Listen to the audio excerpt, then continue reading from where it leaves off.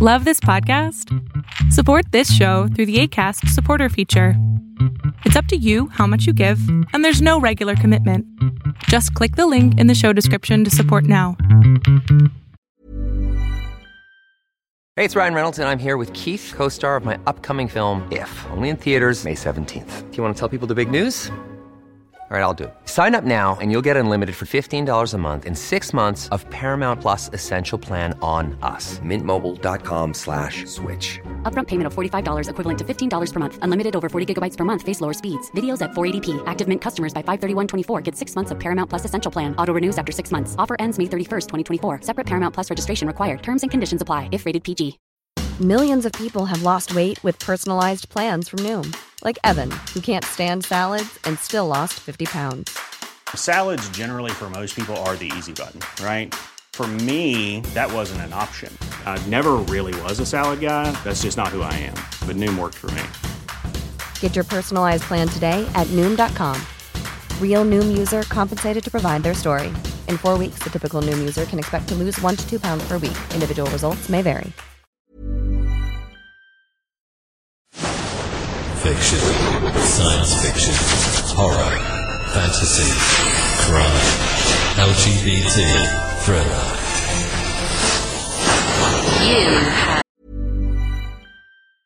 Hey, it's Ryan Reynolds, and I'm here with Keith, co-star of my upcoming film, If, only in theaters May 17th. Do you want to tell people the big news? All right, I'll do it. Sign up now and you'll get unlimited for $15 a month and 6 months of Paramount Plus Essential Plan on us. MintMobile.com/switch. Upfront payment of $45 equivalent to $15 per month. Unlimited over 40 gigabytes per month. Face lower speeds. Videos at 480p. Active Mint customers by 531.24 get 6 months of Paramount Plus Essential Plan. Auto renews after 6 months. Offer ends May 31st, 2024. Separate Paramount Plus registration required. Terms and conditions apply if rated PG. Hiring for your small business? If you're not looking for professionals on LinkedIn, you're looking in the wrong place. That's like looking for your car keys in a fish tank.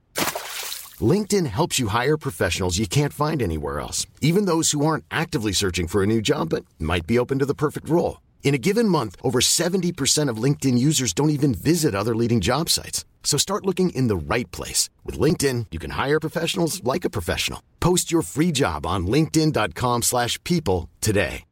If you're looking for plump lips that last, you need to know about Juvederm lip fillers. With Juvederm Volbella XC and Juvederm Ultra XC, your lip look, whether it's subtle or bold, can last up to 1 full year with optimal treatment and no additional maintenance. Find a licensed specialist and see if it's right for you at Juvederm.com today. That's JUVEDERM.com. Add fullness to lips in adults over 21 with Juvederm Volbella XC or Juvederm Ultra XC. Do not use if you have severe allergies or a history of severe allergic reactions, or if you're allergic to lidocaine or the proteins used in Juvederm. Tell your doctor if you have a history of scarring or taking medicines that decrease the body's immune response or that can prolong bleeding. Common side effects include injection site redness, swelling, pain, tenderness, firmness, lumps, bumps, bruising, discoloration, or itching. As with all fillers, there's a rare risk of unintentional injection into a blood vessel, which can cause vision abnormalities, blindness, stroke, temporary scabs, or scarring. For full important safety information, visit Juvederm.com.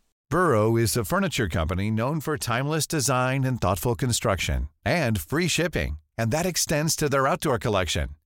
Their outdoor furniture is built to withstand the elements, featuring rust-proof stainless steel hardware, weather-ready teak, and quick-dry foam cushions. For Memorial Day, get 15% off your Burrow purchase at burrow.com/ACAST and up to 25% off outdoor. That's up to 25% off outdoor furniture at burrow.com/ACAST. Even when we're on a budget, we still deserve nice things. Quince is a place to scoop up stunning high-end goods for 50 to 80% less than similar brands. They have buttery soft cashmere sweaters starting at $50, luxurious Italian leather bags, and so much more. Plus, Quince only works with factories that use safe, ethical, and responsible manufacturing. Get the high-end goods you'll love without the high price tag with Quince. Go to quince.com/style for free shipping and 365-day returns. Now entered the House of Mystery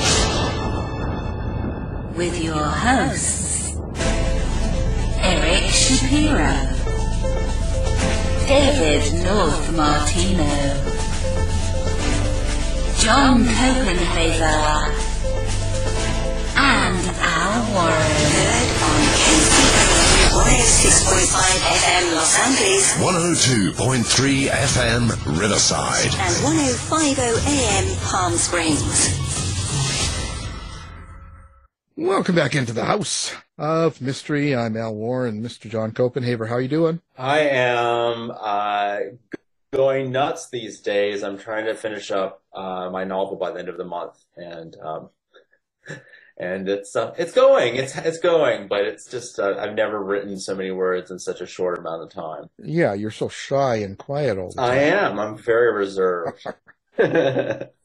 I've seen all these shows you've been at. Don't give me that. Well, yeah, I've been doing that. I've been going to different festivals and, Tucson and Saints and Sinners in New Orleans. That was kind of a pretty busy March for me, but, and it was lovely. But unfortunately, when you're doing that stuff, you can't get a lot of writing done, or at least, I shouldn't speak for everyone, but I certainly do not get a lot of writing done in this. Well, especially when you're laying on the middle of the table. Oh, yeah, because, I'm such a party animal. Animal Copenhaver here. Yeah, that's right. I'm like in bed by 9 Copenhaver.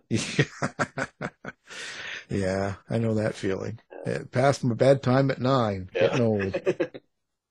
Well, today we have got a writer, and his new book, which is out now, is called Sunset Empire, and it's a Morris Baker novel. So the author is with us, Mr. Josh Weiss. Thank you for being here. Thanks for having me, guys. Real honor to be here. I just want to quickly say that as soon as I saw the name of this program,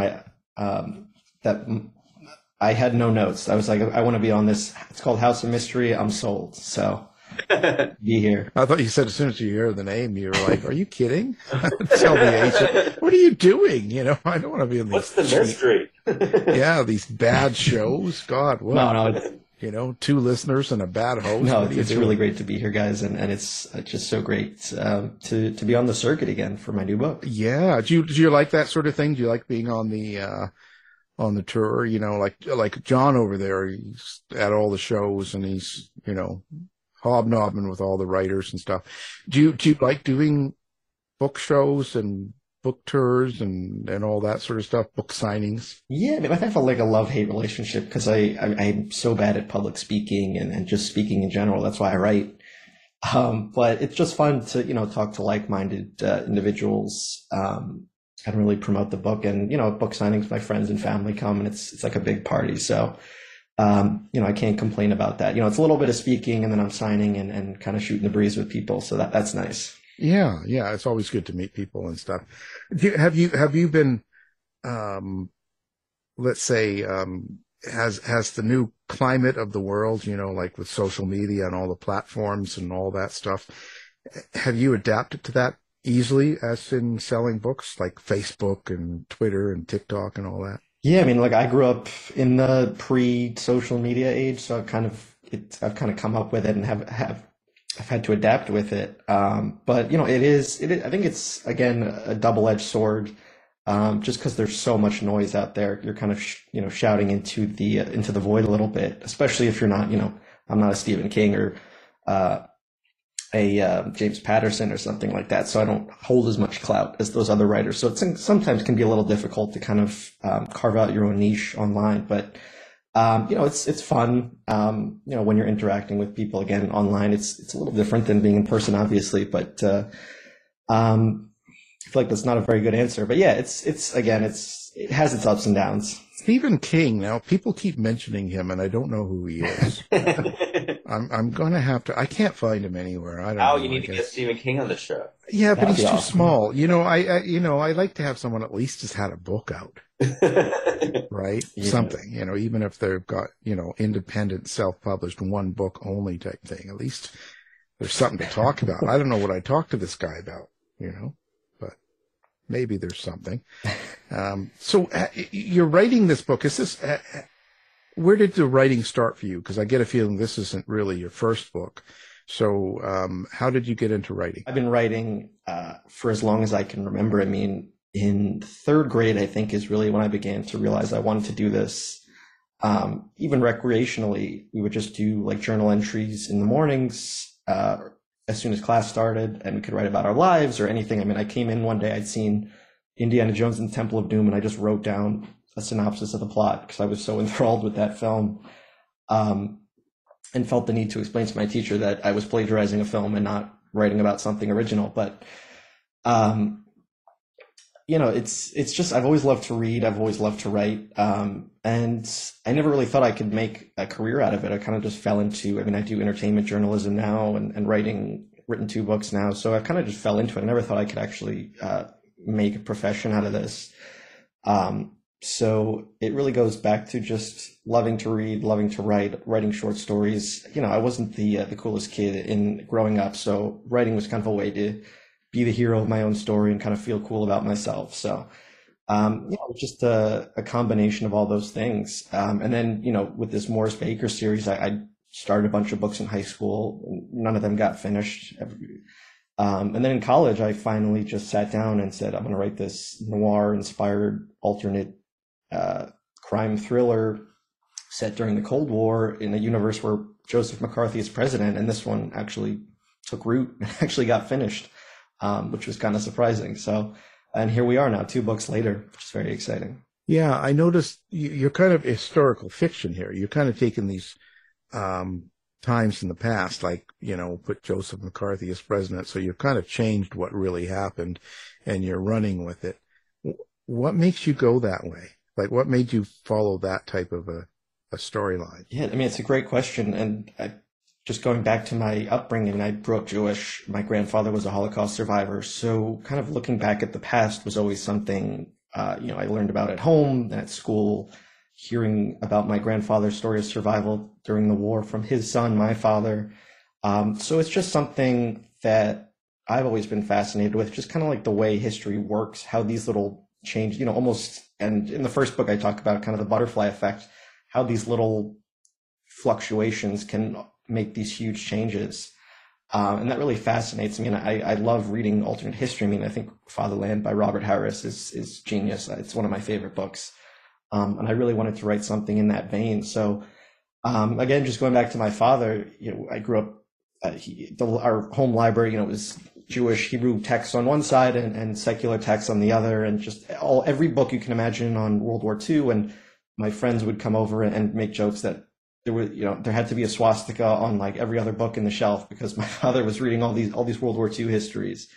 So it's just something I've just kind of through osmosis growing up, something I've been fascinated with, and just hearing those stories about my grandfather. I didn't know him that well, but I started to build this character in my head and tried to understand, why was he not super loving to me when I was a kid before he died? Why was he so emotionally distant and cold? So this was kind of a way to kind of get in touch with a grandfather I didn't really know and try to understand how he had gone through these horrors during the Holocaust and how a person could come out the other side whole. And, my conclusion was they wouldn't. They'd be broken, they'd be distant, and they'd be bitter. So that was kind of the genesis of the character and the historical setting.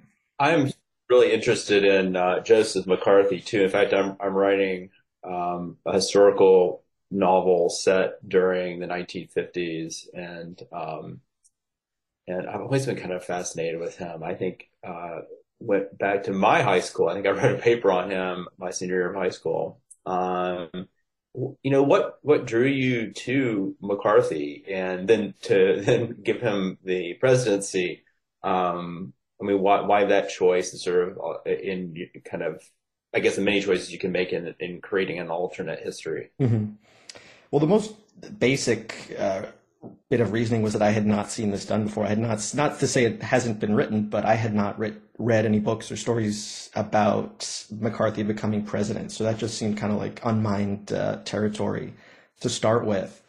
And then once I decided, because I had been thinking about wanting to write my grandfather's story, but I didn't know enough to write like a biography or a work of nonfiction. So I kind of had that simmering. And then I saw, I've said this before, but I had seen the original Manchurian Candidate and wanted to write a Cold War mystery thriller in that vein.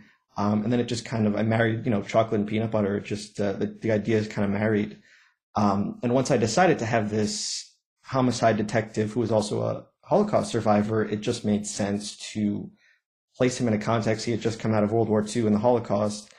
And now he came to America. He wants to start fresh in the quote unquote land of opportunity and everybody's equal. But he's learning now that with McCarthy as president, history is repeating itself. People are being scapegoated.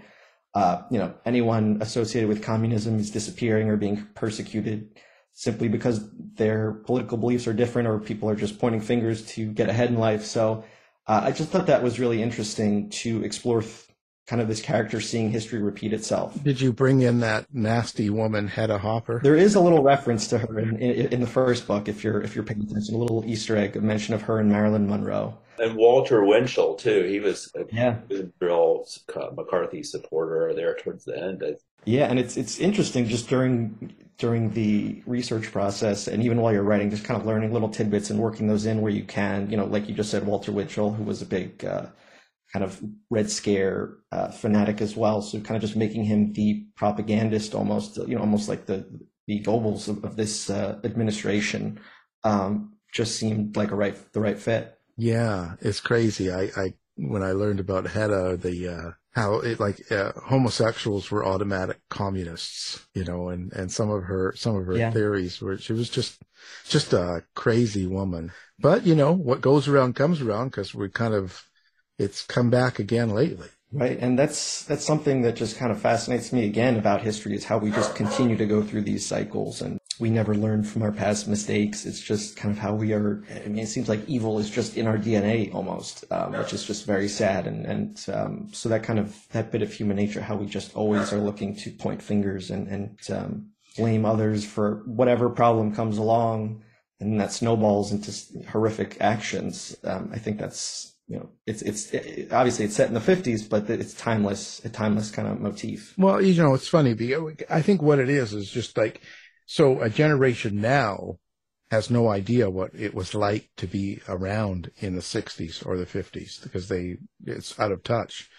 And I guess there's just not enough information in schools at the time to teach you, or something. I don't know.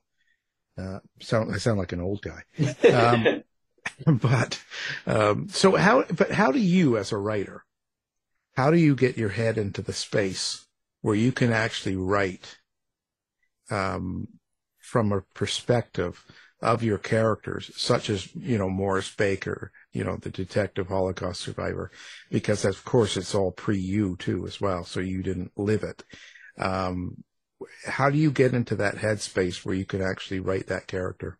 Yeah, I mean, it's another great question. And I think it's all about kind of finding your way in through something that relates back to you, I guess. And as much as this character is based on my grandfather and, Sam Spade and Philip Marlowe and Jake Gittes, all those great hard-boiled heroes, his struggles with faith and belief are really kind of reflective of my own. Just going back to what I was just saying about all the evil in the world in the past, and now, how can you believe in a higher power when there is so much wickedness in the world? And that was kind of just another way for me to kind of work through not only not knowing my grandfather, but also just confronting as an adult how upside down the world can be sometimes.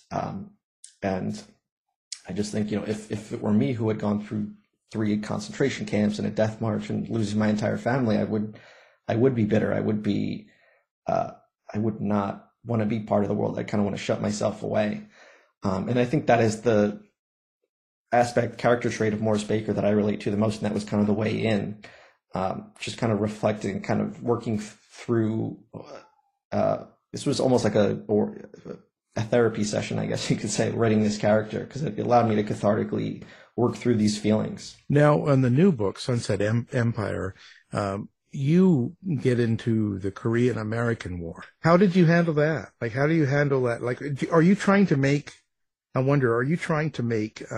statement about the actual war that raged on, or is it something different? There's an interesting thing. Before I sold the book, my agent kind of made an interesting suggestion saying, why why not have things be different? Obviously, this is a alternate reality, but why not have things happen as they did in our world, just in different circumstances, different context, and later than they did in our world? And so I kind of took that to heart. And in this world, the point of divergence is that the Korean War has raged on. It's kind of the Vietnam of this world. And that's what allowed McCarthy to stay in power and become president, is that he played on that fear, promising to end the war, and he hasn't.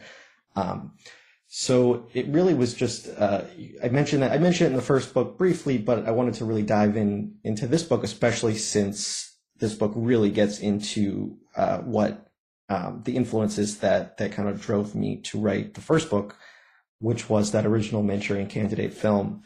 It kind of plays around with those Cold War ideas. I don't want to give too much away, but it is, like I say, kind of a reflection of the Vietnam War, and I guess you could also say the U.S. involvement in the Middle East as well. So I never set out to write an allegory about the state of the world. I think it just kind of happened accidentally, but it just again goes back to history is just, it rhymes. I forget, was it Mark Twain who said?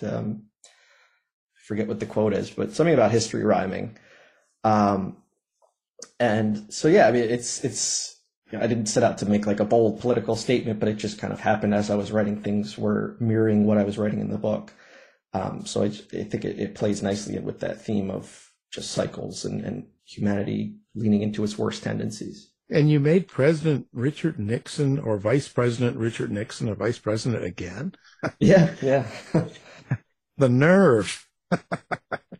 Well, we'll see. He plays a bigger role in this book, in the new book. But I thought, he's weaselly enough. Even in this reality, he got the vice presidency. What's so interesting about this time period, though? I mean, it is fascinating to do like a reimagining of it historically, but so many of the things that happened in the 1950s, you can trace back to what's going on now. I mean, I feel like the seeds were there, right? So you could imagine them going lots of different ways, during that time period. I don't know if that you include this in the books at all. I'm very focused on the Lavender Scare, which sort of was a subcategory of the Red Scare, and that affected gays and lesbians were booted out of various government agencies like the State Department and stuff, because like we were saying, Al, they were all conflated with communism.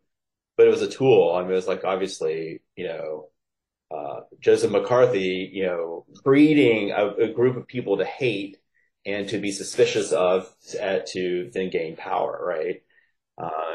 And it's just, I don't think we're done with these issues. I mean, do you think a lot when you're writing your books? Are you thinking about them in terms of how they might sort of spark or land on like contemporary political issues or that sort of thing? I mean, I know you're probably not engaging directly, but are you hoping for that resonance? For sure. I mean, I don't think I go in again wanting to kind of touch on those things just because it might become dated if I try to make some sort of statement. I think it kind of comes naturally with what's going on in the world. But the fact that the main character is a Holocaust survivor, his experiences are rooted in that age-old bigotry of just pointing at the other, like you're saying, riling up people to hate a specific group of people just because they act differently or they behave differently or they look differently. Just,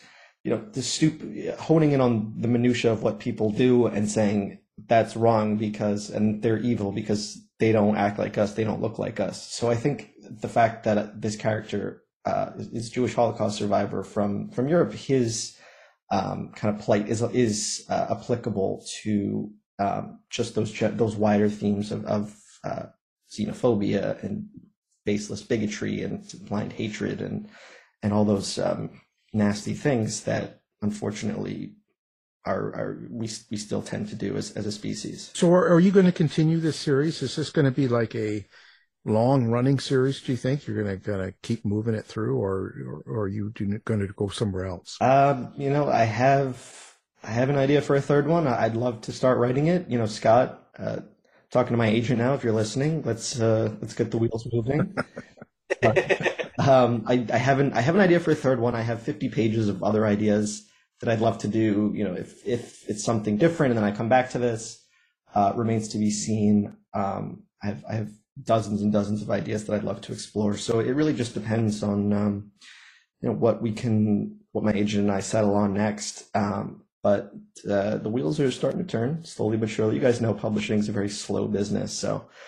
I'm just promoting this new book. I'd love to continue Morris Baker in whatever form that may take. So we'll see. Fingers crossed. Yeah, it's such an interesting. There's so much going on in that time period, and I'll tell you, it must have been crazy for someone, let's say at our age now or your age now, when you kind of go, if you were back in those times, if you were 50 in the late 50s.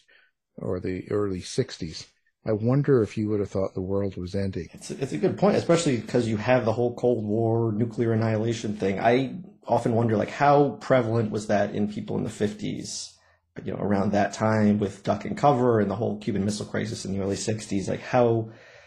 I guess you're having it explored in great shows like The Twilight Zone and stuff like that. So I guess obviously the fear was there, but I'm curious, the average person, did they think that the world was going to be erased at any. Well, it had to have, because even me as a kid growing up in the 60s, they had the bomb shelters, and we had just like you had fire practices, where the alarm would go on and everybody would have to go outside for a fire alarm. There's also the bomb raid alarms too, and everybody would have to go down into the basement of the school. That's just in the 60s. So I could imagine someone old or someone around in the 50s, if you grow up with that, it's got to have an effect. Yeah. It's interesting. The more that time period, you think about it, there's kind of a doubleness, I think, that happens a lot there. The 50s were just such a time where people are everything had a sort of, polished veneer to it, right? And then all this dark stuff was going on underneath the surface. And I think a lot of people are just not thinking about it, or not consciously thinking about it. But it's all these issues, like social justice issues to, world-ending nuclear annihilation, were definitely all happening in the 50s. But then you picking up magazines and stuff, and you look at some of the art that was created then, and some of it is really kind of, it's very light and very, shiny. So it's just such a weird time period. Yeah, leave it to Beaver on TV, yeah. and yet you're shooting your president. Right. You know what I mean? It's such a they had a polish. This is what we are, but it's not really who they were. Yeah, it goes back to what we were talking about why this particular time period, and John just encapsulated it perfectly. There was this whole gee whiz idealicism, if that is a word, to the whole decade time period.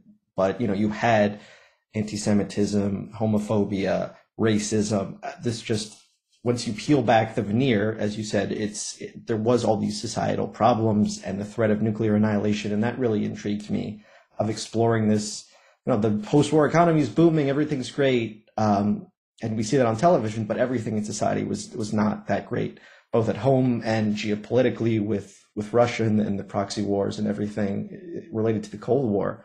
And I think that was interesting, and that's why I wanted to set it in Los Angeles, not only because it's so inexplicably tied with the genre, but because you have this sunny city, known for glamour, this facade, and then when you peel it back, there is this kind of grimy, gritty underbelly. So I thought that was a great parallel to the time period. Yeah, and then you had Elvis come out and shake his hips on TV. Disgusting. You see, rock and roll wrecked it all, didn't it? Then the other thing, you also bring back the internment camps, and that's another touchy subject as well. I can't believe how many people, younger people, didn't realize there was such a thing. Yeah, it's kind of crazy, just to think about how we were fighting the Nazis, how they were putting people in camps because they were different, torturing them and depriving them of their humanity. And the United States was doing that at the very same time. They were their troops were fighting for democracy and freedom. So that dichotomy, that just kind of, there's a dissonance of how you could, do something like that when you're fighting against that very practice. So it is crazy, and unfortunately sometimes an obscure bit of history that is not brought up. Yeah, well, it feels like to me, I don't know if you agree, Josh, that, there's a real usefulness in writing historical fiction, whether it's, you're trying to set it in against the actual incidents or imagine, the what ifs. Like, it feels like a good, I don't know if you agree with this, but it feels like a good way of sort of exploring some of these histories that have been, in a lot of ways haven't been taught or haven't been communicated. I was just listening to this podcast called Ultra about the sort of Nazi Party post World War II in the U.S. and like that's crazy. And I knew about it to a certain degree, as an adult, but I'd never, certainly through school, did we ever talk about the fact that in the 1930s there was a group of people in the U.S. trying to promote fascism. And so it's just, I think there's sort of a uniqueness, and maybe it's just because I write it, but to historical fiction that it can kind of help pull that stuff up from the, from the past and maybe look at it differently. Yeah, I think that's a great point. Like you say, just either, some people, it either becomes obscure or people are trying to downplay it, the importance of it. And I think it ties back into just the genre itself. I mean, speculative fiction is sort of, I think it's like a subset of science fiction. And that genre is always ripe for exploring harsher subjects and topics that people might not be so inclined to swallow if it were just kind of give it to them straight. It is kind of that sugar that helps the medicine go down. And that's why I love the original Twilight Zone so much, because it explored those pressing, it put a mirror up to society through that lens of sci-fi and fantasy. And we're still talking about it to this day. So I think it's great to not only boost, like you're saying, those kind of again, I guess more obscure bits of history or things that people downplay or don't think are important to mention to us as we're growing up, while also, giving them themes and lessons through this kind of, not going to say fun story, but this genre of speculative fiction. Well, when each time you go through the process of doing one of these books, and this is the second one you've published, how has it changed you? It's changed my bank account for sure. I think it just kind of made me, I'd say the process just made me a little more disciplined as a writer. I mean, I write several articles a day for my day job. So just, kind of that, my day job mixed with writing books, I think I'm a little bit more disciplined. Okay, this needs to get done. I mean, this is kind of the more nuts and bolts of it, but just setting yourself a deadline and a quota to hit, and hitting that quota and being self-disciplined when you're not, this is not a 9 to 5 where you have to fill out a certain amount of spreadsheets or input numbers or whatever. This is, you're beholden really to yourself, and you have to keep yourself in line. So I'd say it just made me more disciplined. I mean, when I'm writing a book, I try to hit 1,000 words a day, and I'm writing every day, even if I'm working. So it's just about keeping yourself focused and disciplined. And I think it helped me a little bit better. I mean, I'm still addicted to my phone and social media. I won't lie about that, but just when the chips are down, I think I'm good at kind of focusing on what needs to get done as a writer. What do you hope people get out of the book then? At the end of it, like someone picks up Sunset Empire and reads it, and that, what is it you hope they take away? That's a great question. I hope they like Morris Baker as a character. I mean, I know I've seen people say they find him detestable, which is fair. I mean, he's not a lovable, cuddly guy. He's prickly for sure, but he is that kind of classic noir hero. He's very nihilist, and he is based on my grandfather, who was not a very loving individual, at least to me. So I guess I'm just talking to the haters now, but just that they find this world interesting. I mean, personally, when I read this genre, I just love the little asides to the bigger world and how it deviates. And I've had people say, I love this mention of this treatment of this historical figure, or this mention of that. So, I think if they think the world building is interesting and that the character is compelling, I think I've done my job. Yeah, it's interesting. Are you keeping track do you have some sort of a Bible or some sort of a way of keeping track of your character or characters throughout the series then? Not at present. I mean, it's only 2 books, so but if it does become this bigger thing, I think that would be actually, I hadn't even thought of that, so thank you. Yeah, get on it, because it's the worst mistake. Yeah. It's the worst thing that happens is all of a sudden you start doing book 3 and 4, and all of a sudden it's like, oh, what did he do? And you start thinking about things, and because readers and that are the best at pointing out anything you've made a mistake on. They love that. A phenomenal point. And it's funny because, you become so tied up in it, you're so close to it that you can't see the flaws in it if there are, continuity issues. And that happened with me on the first book. Like, there was a huge plot hole that I had to go back and fix late in the process.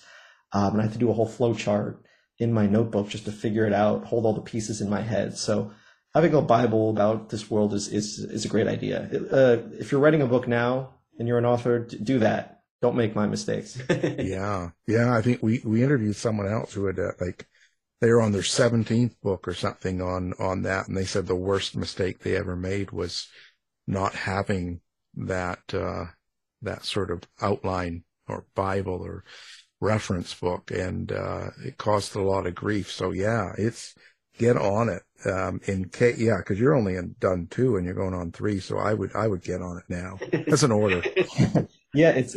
We also interviewed someone who had someone keeping a Bible for them. Yeah, it would be a career goal for me. Yeah, actually a good idea. Have a objective observer almost to kind of keep track of things for you. That's goodness, that would make so much easier. Someone step in and being, no, that's not what. Yeah, no, you can't do that. No, he didn't have blue eyes. No.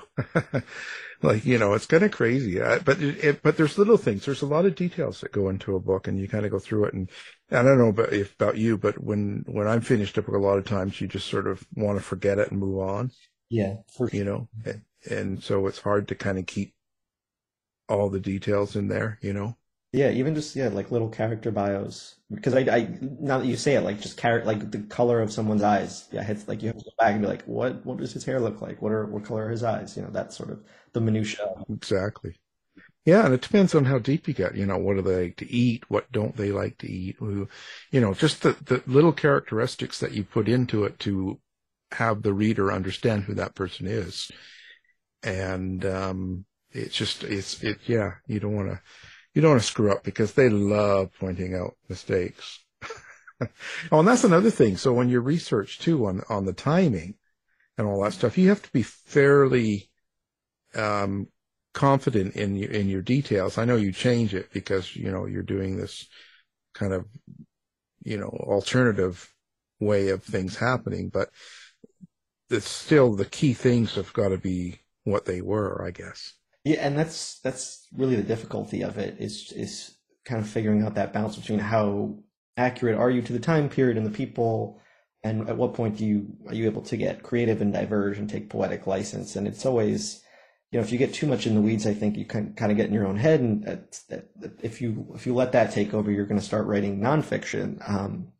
So it really is a balance. And just yesterday, I had a friend who's reading the first book ask me, did this term exist in the 50s? And I said, let's just chalk it up to it being an alternate reality. And one of the going back to what you're saying about character traits, and Morris Baker loves to drink peach schnapps, which were technically not invented to the 80s, as a mixologist friend pointed out to me. And I still love it as a character trait. I think peach schnapps are foul and nobody should drink them straight, but it's such a fun quirk for this character to have. But at some point you just have to chalk up the inaccuracies and anachronisms and say this is a different universe and reality, and things are different. I'll say. Yeah, I think I'll definitely steer clear of peach schnapps. Yeah, it's good as a mixer, but never drink it by itself. Heartburn at this age, I'm telling you. Just the thought of it. But so what's next for you? What's next for Josh? What's he going to do? Well, I mean, I'm still pitching book 3, whatever, if that's a third Morris Baker or something different. still ironing out the details on that. Hopefully there's more exciting news. Right now, just working. And I'm going to be in Italy later this month. I don't know when this interview's coming out, but if anyone's in Italy, hit me up. And yeah, just still doing entertainment articles, interviewing cool people like you guys do. So life is good, I have to say. Do you take into account sensitivity? You're dealing with such I don't know, they're subject that aren't always, easy to deal with, and that. So are you cautious of, or conscious, let's say, of how you write, let's say, the violence or the hate or the sex in the book? Yeah, it's definitely, this is, I'm writing about all these different characters and people from all these different walks of life. So I'm not going to claim that I know how to write from all these different perspectives. But I think having, a supportive editor and people, family and friends or whoever it may be, who are willing to read the manuscript and say, this might be too much. This is too extreme. This word, maybe change it with this. This is not the right description. So it is. That's definitely always, I'm always being sensitive and wary of what I'm writing, but also making sure that you have that outside observer who can give you a different perspective and not just say, huff and say, I know best about all these different things, because you don't, and nobody does. So it's really about being sensitive and also giving it to other people so they can give you feedback and helping it be the best that it can be. So you've mentioned 2 films in the interview so far. I want to know more about why you're attracted to them. One was The Temple of Doom, right, when you were young. And I'm a huge indie fan. Of course, there's the next one coming out this summer, I guess. And then The Manchurian Candidate, you mentioned several times, which I get is very connected to this time period. Also a great movie.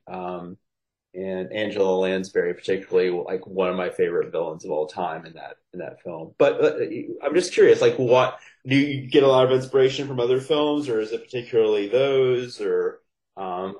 Yeah, I've always loved movies as much as I love reading and writing. So I try to write, I hope, as cinematically as possible for the reader. I mean, I know I'm pretty sure when Scorsese wrote Goodfellas, he wrote the songs, the needle drops right into the script. And there's a ton of those in my books, just references to the songs and the culture to kind of place the reader there, even though it is a different time period or a different universe, I should say. But, like you said, Indiana Jones, I'm a huge Indiana Jones fan. Cannot wait for Dial of Destiny, especially since it's Indy fighting Nazis who were brought here as part of Operation Paperclip, which is big in my books. So I just love characters that fight Nazis. What can I say? So I just kind of love that the pulpiness of it.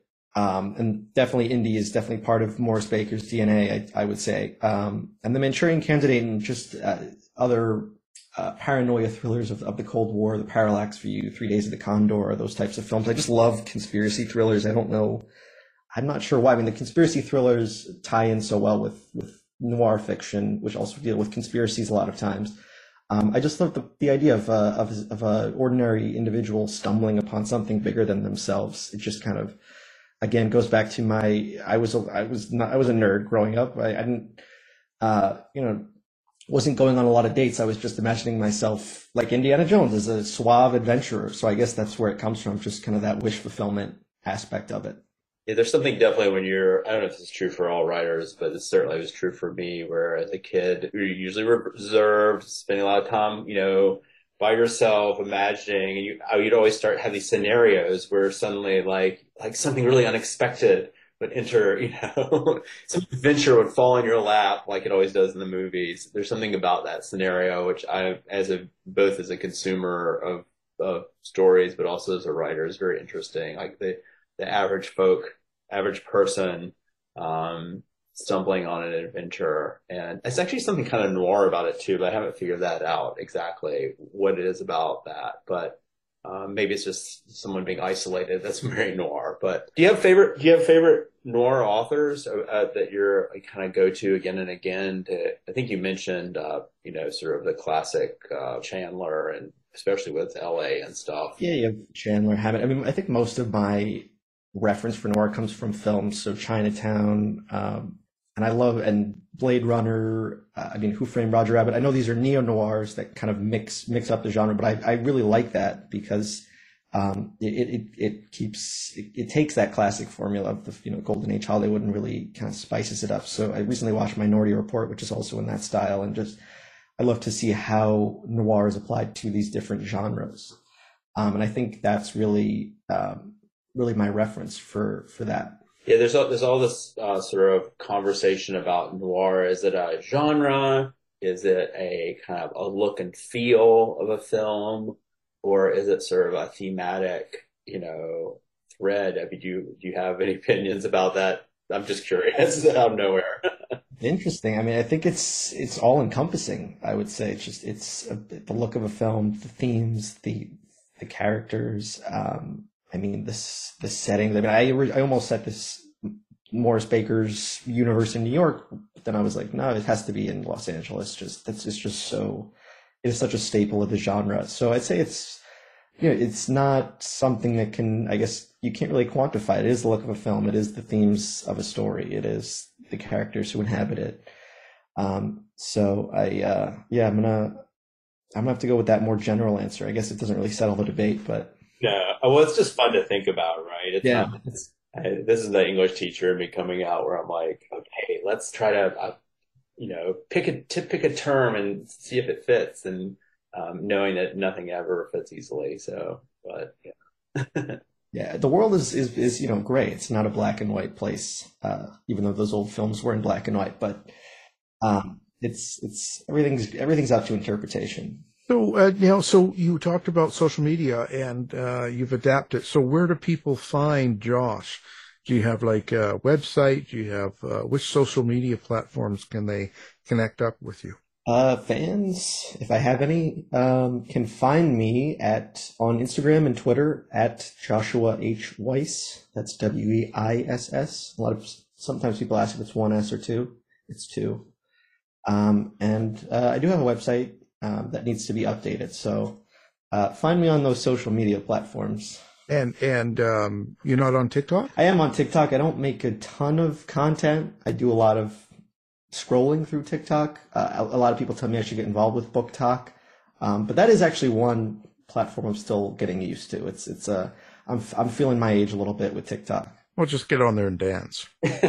Yeah. With my book in the background. Yeah, get your dog out there, and then you guys just jump around, and then your dog reads your book or something, and then there you go. Should. Yeah, he's adorable, so I feel like he'd drive the clicks. Oh yeah, of course. Oh, if you have a cute dog, animal pictures always a win. Yeah, dogs are number one. Bring your animal into it, and then kind of put the book in there. Well, I appreciate you being on the show. Now, of course, the book we're talking about is your new book called Sunset Empire, and the guest has been the author of that book, and look for many more. So, Mr. Josh Weiss, thank you for being here. Thanks so much for having me, guys. This was awesome. You've been listening to the House of Mystery radio show. To find out more about our guests, hosts, or shows, go to www.houseofmystery.com. Show's over for now. Was it as good for you as it was for me? Well, good night. This has been a production of Something Weird Media. I'll be back. You've been listening to the House of Mystery radio show. To find out more about our guests, hosts, or shows, go to www.houseofmystery.com. Show's over for now. Was it as good for you as it was for me? Well, good night. This has been a production of Something Weird Media. I'll be back.